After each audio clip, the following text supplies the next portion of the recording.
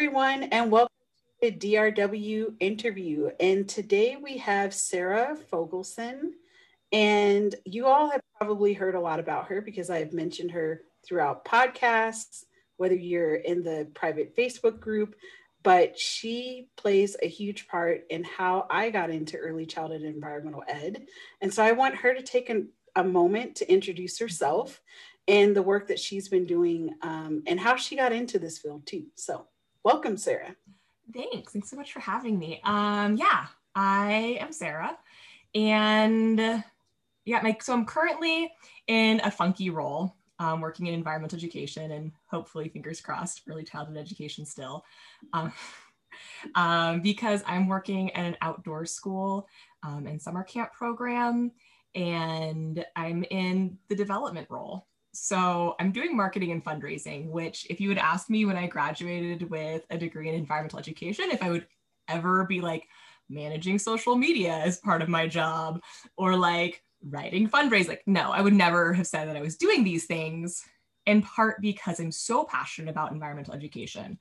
And it's taken a lot of like thinking and thought work and being like, no, like what I am doing is still environmental education, because one, most of our programs are nonprofit, a lot of them are anyway, and they need funding. And like we cannot charge our students and our visitors the full price of what it would cost. Like it would just be way too exclusive. And so that means that we need to fundraise, and someone needs to fundraise. And ideally that person understands not just the mission of the organization, but also is able to do a little bit of environmental education with the donors and with the supporters, like kind of bring them along.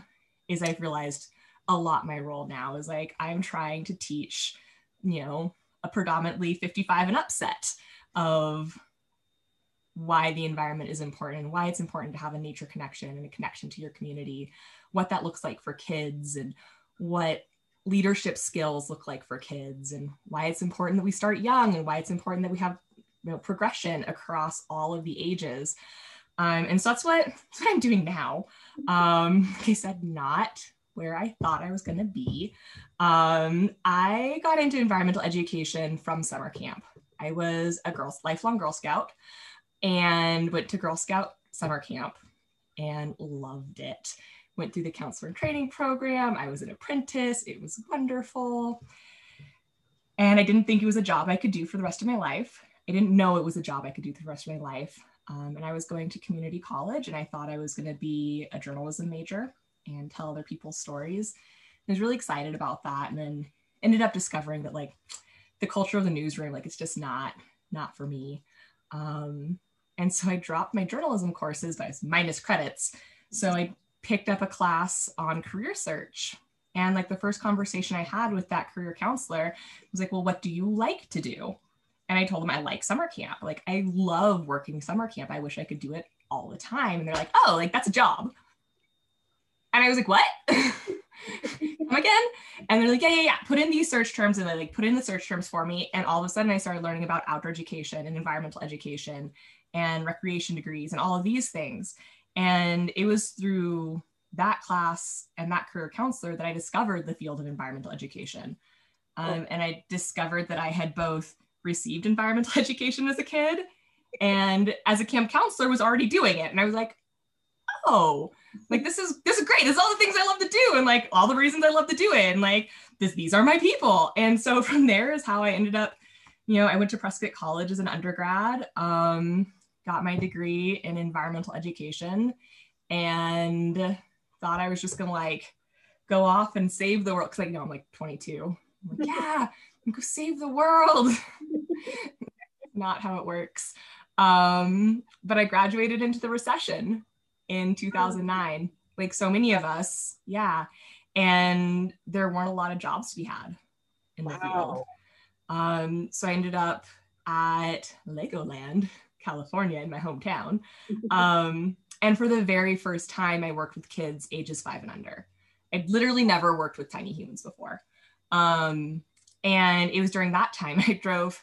There's a ride that it's like the safari tour at Disneyland, but it's a boat and you drive the boat around the lake and you're supposed to give this tour of all these like Lego creations and like tell everyone about like, and this is the Taj Mahal made out of Legos, and it's made out of X number of Legos and took this amount of time to build. Like I used to know all those things. And it killed my little hippie heart, but it was also like a beautiful wetland. Right. Oh my gosh. And so my tours ended up being like a speed run of the Lego tour. And then I'd also be like, and over here is a snowy egret, like birds. And it was great. It was so much fun. And I loved the questions that the tiny humans asked. Like they had the best questions and they were able to like jump from being like, yeah, Legos are cool. This is great. And they'd be like, whoa, that great blue heron just ate a fish out of the lake. And I'm like, yeah. Yes.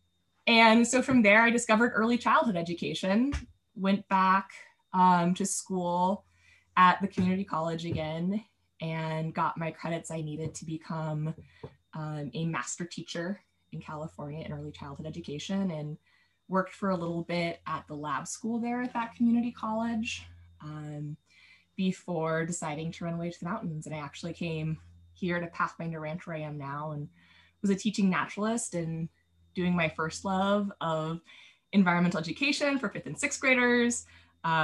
Eventually bounced back and was like, I'm gonna go back to school again and I'm gonna do early childhood education. So I did that for a while and now I'm back here. So I just kind of keep doing this. In and out. Yeah. In and out of the two because they're so similar.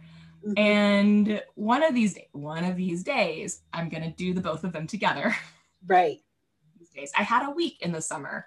And it's going to be all the time one day. One day I'm going to do early childhood EE all day, every day, and it's going to be great. And until then, I'm going to keep convincing older folks to support these programs so that we can do things like early childhood EE. And we can make sure that kids are receiving the connection that they need and the opportunities they need to connect to nature. Yes. Yeah. Wow. That was kind of long. I apologize. No. It was a long road. It was a long road to get here. There's a lot of nuggets I'm saying nuggets, like just a lot of pieces within your story that I find really fascinating, mm-hmm. being that you graduated into the recession. Mm-hmm. And without saying that we're in a recession now, I think there's something to speak to that because there's going to be yet another generation mm-hmm. that is experiencing this. Yeah. Then I also think it's interesting that you were working at Legoland. It was a job. It was a paycheck. Listen, we all have those jobs. We do. But I also like that your connection with Girl Scouts and then having mm-hmm. like a solid advisor at the college really helping you realize like, wait a minute, I can really do this for a living. Mm-hmm. I think that's really powerful.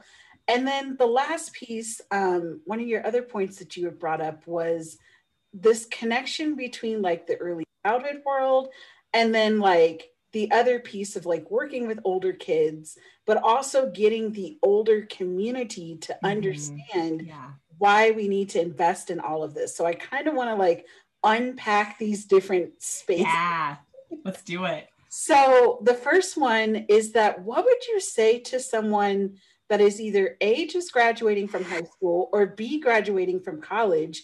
Like, how do you navigate during a time of recession? Because my experience in 2008, because I'm part of the like 9/11 generation, I was in college when 9/11 happened. But by the time I finally graduated, because I was one of those people that was kind of lost, a little bit of 5 years. Spirit, but my experience with the recession was very different. Mm-hmm. And I think it's because my husband was in the Army. But it didn't mean that when I was looking for jobs or positions, it was still difficult, especially once I left Texas and moved to an area that was very rural. So what do you say to a college student that's just graduating? Yeah, I mean, my partner's littlest sister just graduated in May. Yeah, so she did the same thing that he and I did, of graduating into recession. And I mean, it's hard. I think what it comes down to is just that we're sold this idea for so long while we're growing up that you're going to, go to school, try to get the best grades you can, be on clubs, be on teams so you can get that college scholarship or not. And like, then you're going to go to college and you're going to get a degree, and then you're going to graduate, and then you're going to get a job. Right. And it's very comforting as a teenager to like kind of have that narrative there for us. And so I understand where it comes from, in the history of it being somewhat true in the past. But the truth is that it's like life just isn't like that. Mm-hmm.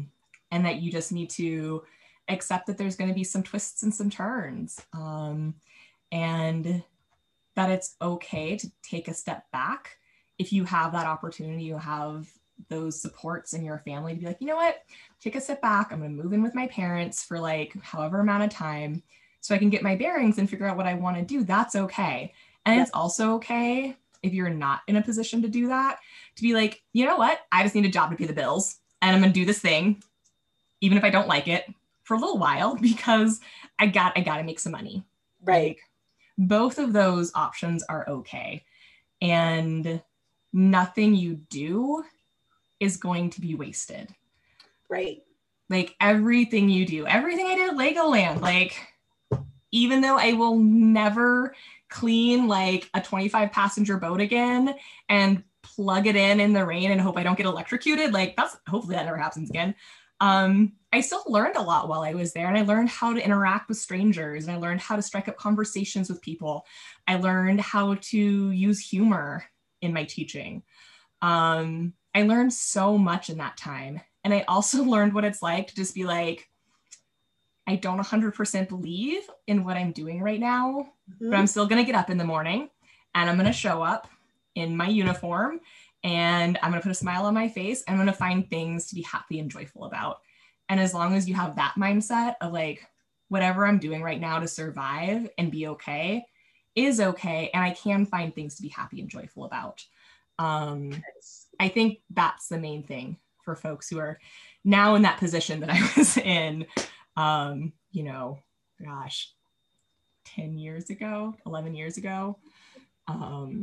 Yeah. I feel like that's the silver lining that speaks well for today. Like we may not like what we're in, but yet we still have to find a way to be like, I'm going to be positive, I'm going to be present, and I'm going to be happy with what I'm able to do. And that's really powerful. It is, yeah. And it's also like, it's not about toxic positivity. It's not about being like, everything's wonderful, even though I can't eat food or pay my rent. Like, no, it's not what I'm talking about. Right. But there is joy to be found in everything, of even if it's that like, you've cut everything non-essential from your grocery budget. Because I remember doing this, of being like, coffee is not essential, wine is not essential, ice cream is not essential, cookies are not essential. Like, these things, I don't need these things. And then on those weeks when you're like, oh, I have a little extra money, I'm going to buy a pint of ice cream. Like, yes, I celebrated my pint of ice cream. Yes. And that was something to be happy about. And talking to a friend was something to be happy about. And, sitting on the couch on a weekend morning and being like, oh, I have time to relax today and just like take it slow. Those are the things that you can appreciate and kind of romanticize about your life. Yes. It's not that everything is wonderful all the time, and it doesn't need to be. It shouldn't be. Right. Yeah.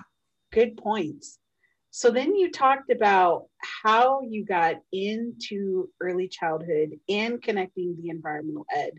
So talk a little bit more about that, because that's where like our worlds kind of collide. And I'm just very fascinated by that particular story, because I just know for myself that was in early childhood. And then I'm like, wait a minute, I can do this outside. So I'm like, what was that moment for you when you realized like you could have both worlds colliding? Yeah. I mean, I had multiple moments. One of them, shout out to my first lead teacher, Laura Pechorik, who I'm not in contact with anymore, but if she magically watches this, like, Laura's amazing. But she was my first lead teacher. We were in a toddler classroom. And she let me be my like hippie crunchy self. And we studied snails in our classroom, and she let me help her convince like facilities to dig out an ornamental like corner of our play yard, and we started turning it into a garden. And at this time, like even though I had a degree in environmental education, I wasn't really connecting that with environmental education. Right. Because I was more used to like environmental education is, you know, teaching people about the environment and like learning facts about the environment and things like those like and big nature experiences. Right. And that's not what was happening. But I had this garden. We had this one little boy who he had some challenges, and his family had some challenges. Like life wasn't easy for them by any means. And he loved the garden. Like first off, the soil was hard packed like clay when we got to it. And so I just like gave children tools and was like, all right, don't chop off your toe. Like, did I tell them, this is how you know that I was a new preschool teacher? I did not tell them to put on shoes. I was just like, all right, don't chop off your toe. Right. Go forth, children. And it had to be someone else who's like, maybe they should have to wear shoes to do this. And I was like, I guess so. But yeah, so we just like started digging up the soil, and he was really good at it. Oh, wow. He had so much energy. Like he was the type of toddler who's like a little more physically developed than everyone else, like a little bit taller, a little bit bulkier, like a lot more like outgoing, outward energy. Right. And it was just perfect for him. And we had a parent who worked for a nursery and brought us a bunch of like leftover petunias and impatiens. And so we started planting those, and he didn't understand how to be gentle with his human friends, but he understood how to be gentle with his flower friends. Aww. And we got to see him start practicing being gentle with the flowers and wanting to take care of them and starting to learn that he needs to water them, but you can't water them all the time. Right. And he started wanting to share it with his mom at drop off and at pickup. And mom, who's incredibly busy, like she's a full-time student, she's a full-time nurse, trying to be a full-time mom, like single mom, like she's busy.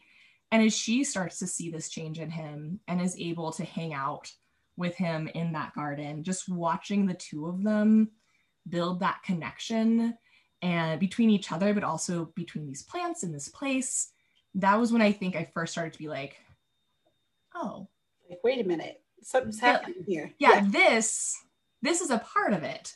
Because that's also where kids started being curious about, I think that's why we started our snail study actually, because like, you know, snails like plants. And they were curious and they wanted to know these things. They want to know where this goes and what happens with this. And like the questions started coming, and I started to be like, oh, like this is the entrance to the environmental education I've been used to. And it's no less important. In fact, now I'd say like it's the most important part is that foundation, whatever age you get it at. But yeah, so like it started there, and I'm in California. I was in California at that time. And at that time, at least, I'm not super sure about right now. But then part of our like licensing pieces was that you had to spend a third of your day inside, a third of your day outside. And the last third, you know, it was like bathrooming and meal times and do it where you can. Right. And God bless that lead teacher. We spent as much of that last third outdoors as we could. Right. And I started to realize like what I want, I wanted to be outside with the kids all the time. The kids wanted to be outside all the time. And towards the end of that year, when I was like, you know what, I'm not probably coming back. I'm going to go do this other thing. Right. That teacher, I remember Laura saying to me, like, you'll be back eventually. Like early childhood ed, just, it's not in the place where you need to be yet. Like you'll find the program that fits you. And right. You'll find the situation where this matches for you. At the time I was like, yeah, okay, like whatever. Right. But then to like years later, probably like 5 years later, I was sitting in a dean's office about to quit my master's degree program. And they were like, have you considered just switching your degree to a master's of ed in early childhood education? And have you heard about like this whole movement? Have you heard about the nature-based early learning movement? And I was like, no, like, tell me more. Right. And I was hooked. It was everything I had experienced as that first year teacher in a toddler classroom, and like mixed up with everything I love doing with my 5th and 6th graders. Right. Because of that early childhood experience, it made me so much better as an environmental educator with 5th and 6th graders, because I wasn't just focused on like facts and like, here's how we're going to save the world. And like, you need to do this and you have to recycle. I was like, oh, we're going to do forest ecology today. Great. We're going to start with a half hour in the forest and go play. Right. Like, here's your boundaries. Here's a few guiding questions because you're 11 and you don't know how to just play anymore. Go play, like go explore and bring one thing back with you. Yes. And I honestly, that made me the educator that I am, was having those experiences to be like, oh, the affective side, like the emotional side, and the exploration, like that's where it's at. And that's what kids remember. Yes. Yeah. So the EE influenced the early childhood, and then the early childhood influenced the EE. And yeah. I think it's interesting that you talk about with environmental ed, how you learned it was like teaching it with a lens of facts versus like the experience. And I think that's really interesting because I don't come from that space or that world. I come from ECE, where it's like you just kind of feel and go in with the vibe and look at like where the kids are at. So I find that interesting because people, when I'm talking to them, they're expecting me to talk about nature from a very factual standpoint. And I'm just like, no, just experience it. Like throw some seeds in the ground, see what happens. If it grows, it grows. It doesn't, it's all good. So I think that's really interesting too. It is. And it's something that I don't know, I guess I struggle with a little bit sometimes, is because like I love science. Science is my jam. And I love plant identification, and I love identifying animals and identifying the holes in the ground and who made them. And I like that stuff. Right. But I also recognize that that's not everyone's jam. And I can't expect it to be everyone's jam. Right. And so really what it comes down, like if like the kids' way of connecting to nature is physical activity, like adult runners who trail run. I know a lot of trail runners that like, that's their nature time. Right. If it's a rock climber, that's like, that's their connection with nature. Or surfers, that can be your physical connection to nature. It could be an art thing. It could be a literature thing. Like there are so many ways for people to connect to the rest of the natural world and to feel that sense of like belonging in it, right, but also responsibility towards it. It doesn't have to be science. And the scientific facts are really important in our day and age. Like we need people to understand science so that they can understand that like climate change isn't a belief. Right. Like this is not a thing. You do not have an opinion about whether or not climate change exists. You can have an opinion about like solutions for it and what we should do about it, but like you don't get to have an opinion about if it exists. And like, right. So science is important. We need to all understand that. Right.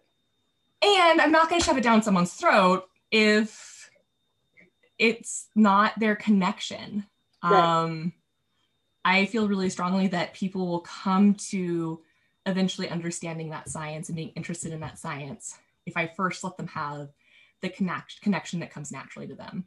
Yes. Oh, yeah. I like the attunement part of it. It's like you have to accept the fact that everyone is going to be attuned to nature in their own way. Mm-hmm. And I think that's what, just from my experience and like what I loved about you and Ellen, is that you guys accepted where I was at, mm-hmm, and was not like, okay, here's what you need to do. Like you need to learn all this science stuff. Yeah. And you need to learn all the environmental ed things if you're going to do this. Instead, it was like, wow, you're doing gardening with kids. Like, that's environmental ed. And I'm like, really? Am I really in that space? But the more and more I dive into this work, the more and more I'm like, but that's how I want children to understand outdoor education, is that it should be, in my opinion, should be exploratory. And I'm happy, like when my 12-year-old is just sitting out back and reading or drawing or whatever, instead of being like, oh my gosh, there's a bee, and freaking out and not going outside at all. Yeah. So, yes. Yeah. And I think as a field, we're like very much moving in that direction. Yeah. And I'd say there's a lot of folks in EE that are there. Yeah. there are still those like pockets that are like science. Yeah. And I love them for it. We need to still have some science pockets. But I think as a field, we are in general moving in that direction. And it makes me really happy to see that. Yes.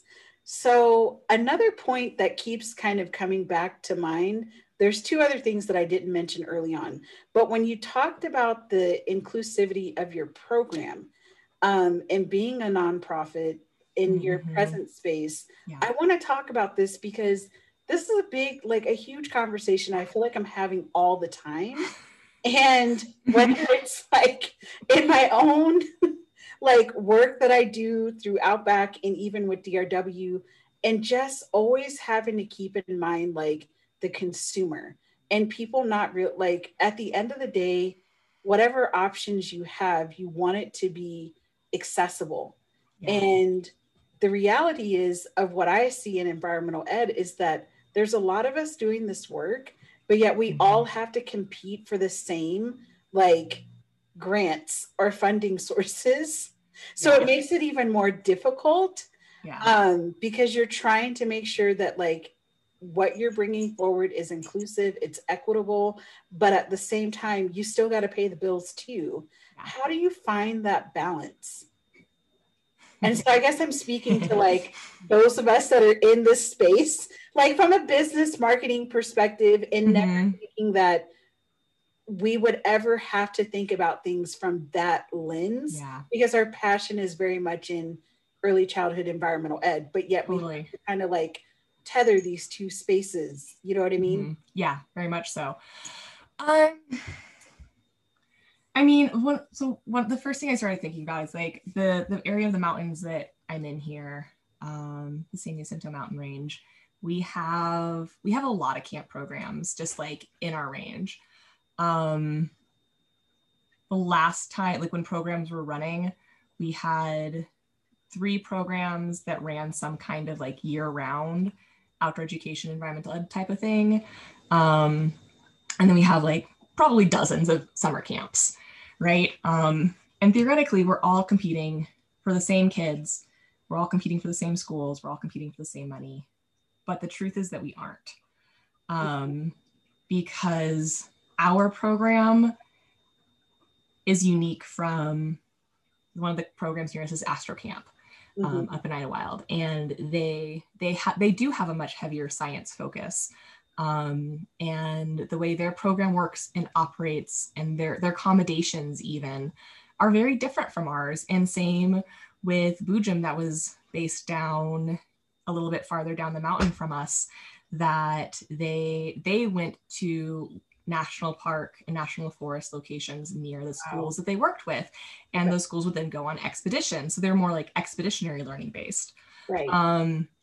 And those types of programs, and then our program is you come here, you come with your kids, you have to bring parent chaperones to stay in the cabins with the kiddos. We also have a horseback riding program that every school can sign their kids up for. It's like not an extra cost, which is super unique in our field. Right. And then teachers get to choose from like this long slate of focuses for their time here, so they could best match like what their kids needed with what we could offer. And so those 3 programs were very, very different. And sometimes we'd have schools that would like bounce back and forth between the 3 of them, especially for programs where like teachers tracked with kids up grades. And so, you know, it might be that like in 5th grade, they always went to Pathfinder, and in 6th grade, they always went to Astro. Like we had some schools that did that, but for the most part, like we really didn't compete for the same programs or the same schools and kids, because we were so different, and because our differences like spread out our price points and spread out what level of comfortability you needed to have with being out in nature. So there's like that side of things. And I think that's a really important thing for folks in our field to remember, is that if we look at the field with a scarcity mindset of like, oh, there's only so many kids and like, I gotta get mine. Right. That's what we'll experience.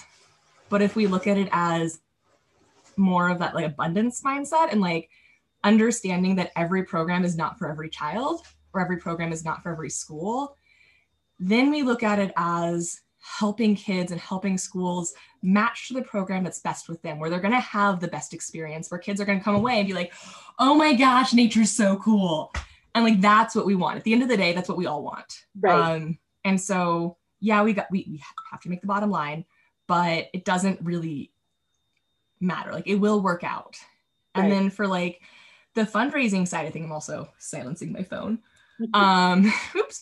On the fundraising side, I think one of the things that blew my mind away is that if you look at the data for like fundraising and grants and things like that, the vast majority of fundraising dollars doesn't come from grants and foundations. Mm-hmm. A lot of it is coming from individual donors. Right. And we're really lucky here. Like, we have a very strong individual donor base because of our history.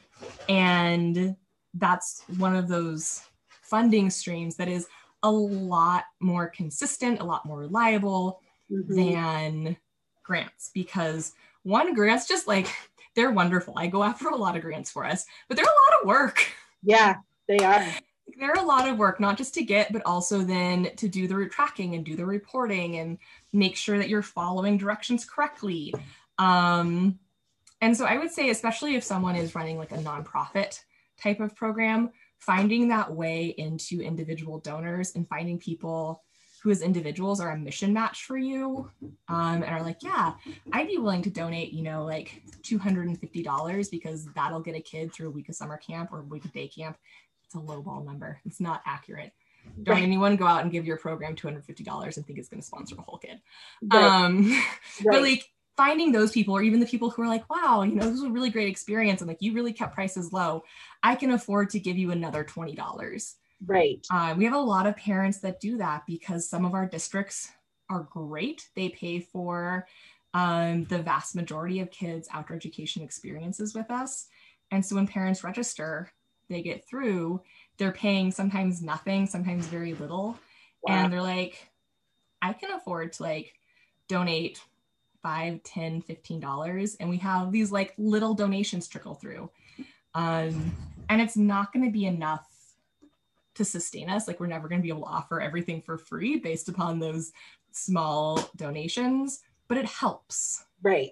And those are the things that we've been focusing really hard on, is like cultivating those relationships and cultivating relationships with alumni once you have alumni. And the people in your community and the other community groups you have. Like, if there's a women's group in your community, they might well be interested in help support you. Right. If you have, a Lions Club, they might well be interested in helping to support you, or helping host a fundraiser for you. You don't have to do it all by yourself.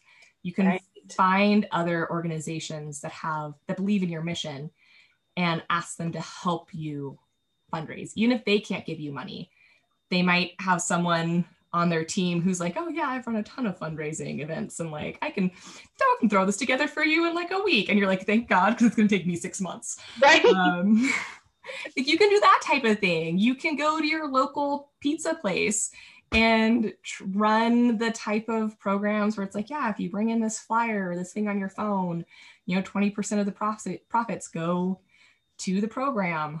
I think just little things like that, and folks not feeling the pressure to focus on the big funders. Like, those big funders are great and they're wonderful, and it's hard. I don't think we should be expecting that to happen. It's wonderful when they do, especially because big grants tend to be so like program based. They tend to not really fund like operational costs, and we're like, yo, I need operational costs right now. Like, not starting another new program, I need operational costs.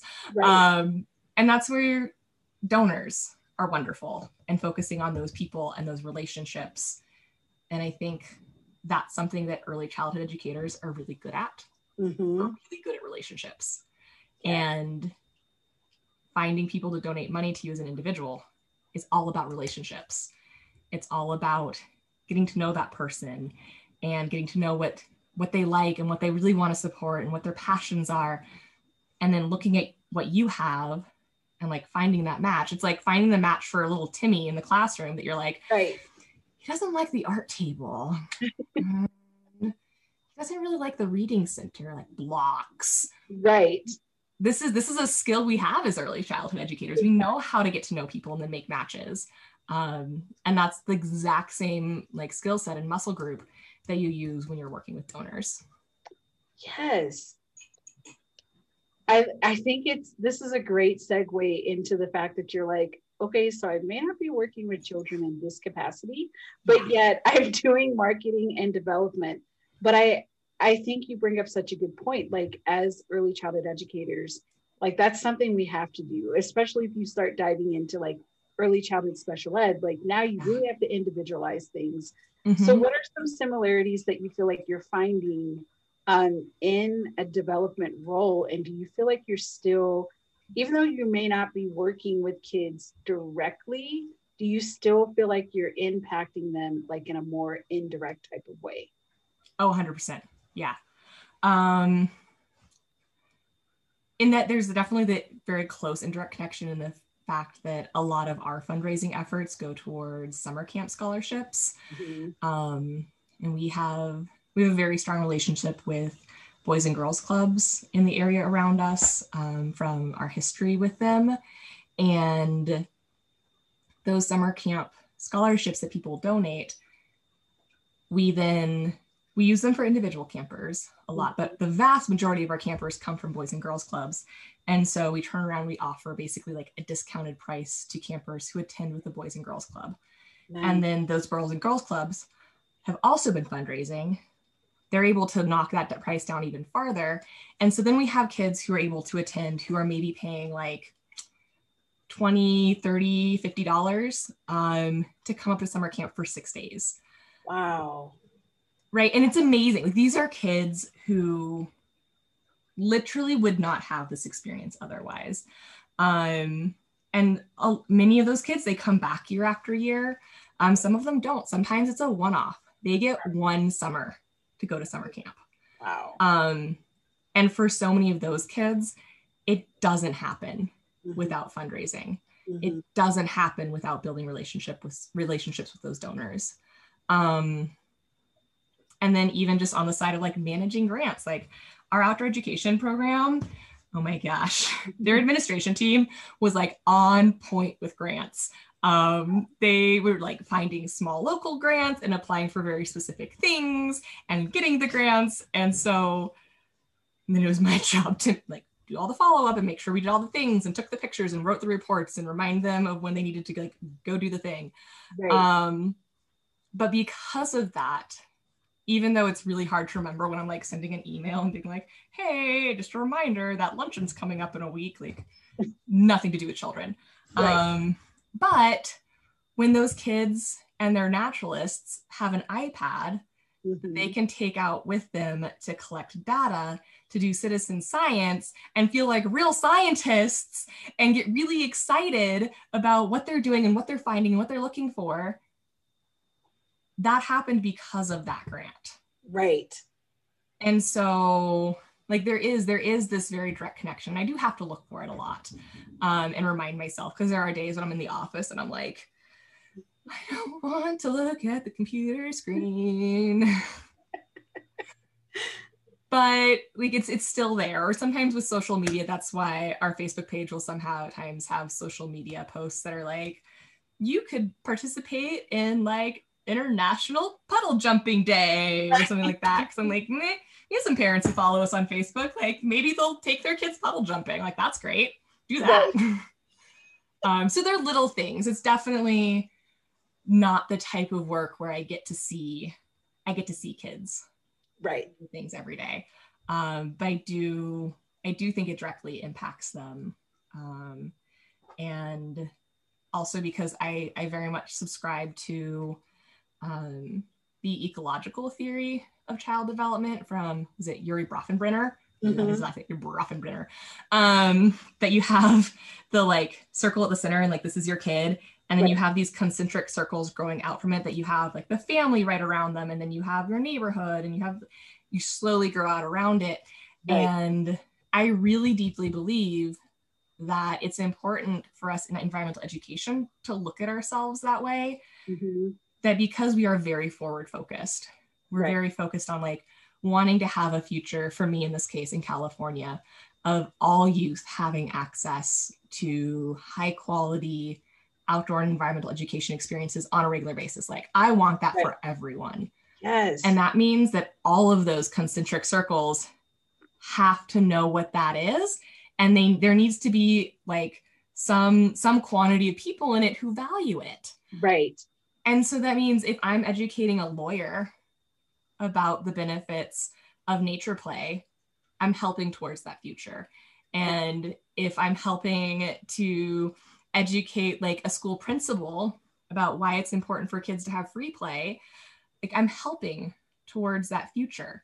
And that model, the ecological model of child development, I think is really where I just keep finding myself plugging back into and being like, okay, like which concentric circle is this? Because they all eventually connect back to our kids and our youth. That is so spot on. So spot on. So before we conclude, is there anything that you would like to say to anyone interested in doing good environmental education? It could be an inspirational quote. It could be anything, whatever you want to say. I think the thing that I would say is, and I'm not the first person to say this, and I can't remember, I've been racking my brain trying to remember who said this, but all education is environmental education.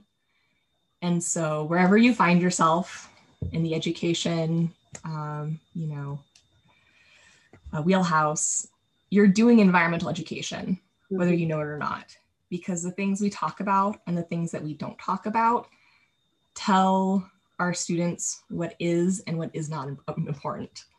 And what we place in our classrooms and what we don't place in our classrooms communicates to our students what is and what is not important and what is and is not worth valuing. And so realize that you're already doing environmental education. You just need to decide what you want your message to be. Ooh. And if you want your message to be a value of the environment and of being a part of the natural world, or if you want your message to be that the environment is not important, we don't include it in our learning, and you are completely separate from the natural world. Like those are kind of your choices. And then you can start building yourself in whichever direction you want to be in. And I obviously fall in the camp of like, the environment is important and we are a part of the natural world. And so then that's why like, I want plants in my classroom and I want at least a fish. I want windows. I want to go outside to learn things when we can. I want to talk about our time outdoors and I want to give kids time to play outside. Just realizing that will start to change the work that you do and like lead you in the direction of doing what we more formally call environmental education. Yes. So how can people find you and the work that you're doing? People can find me a few different ways. You can check out pathfinderranch.com is the website for the organization I work for right now. I also sit on the board for the Association for Environmental and Outdoor Education, AEOE. It's the California affiliate for NAAE. And my email for that is Sarah, I have an H, SARAH, at aeoe.org. And people are welcome to email me there. And AEOE also has a brand new website, thanks to our executive director. So if people wanted to check out what AEOE is doing in California, it's aeoe.org. Actually, I'm going to check that really fast because I'm panicking that it's actually .com. No, it's .org. I was right. Yes. Sorry, AEOE team. Sorry for panicking about that. Yeah, it's aeoe.org. And yeah, they're doing wonderful work. And we're working on growing who we serve because much like other environmental educators across the country, we very much believe and know that EE is bigger than environmental outdoor schools, which is who we've traditionally served. And we're working on doing a better job of serving formal educators and early childhood educators and folks in like museum and park programs, those types of folks, and slowly growing our reach and who we're able to serve. Absolutely. Yeah. Yes.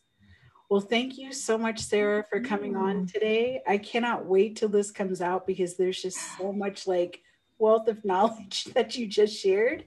And we'll have to do this again at some point, you know. Oh, that reminds me, I would be remiss, wrote myself a note.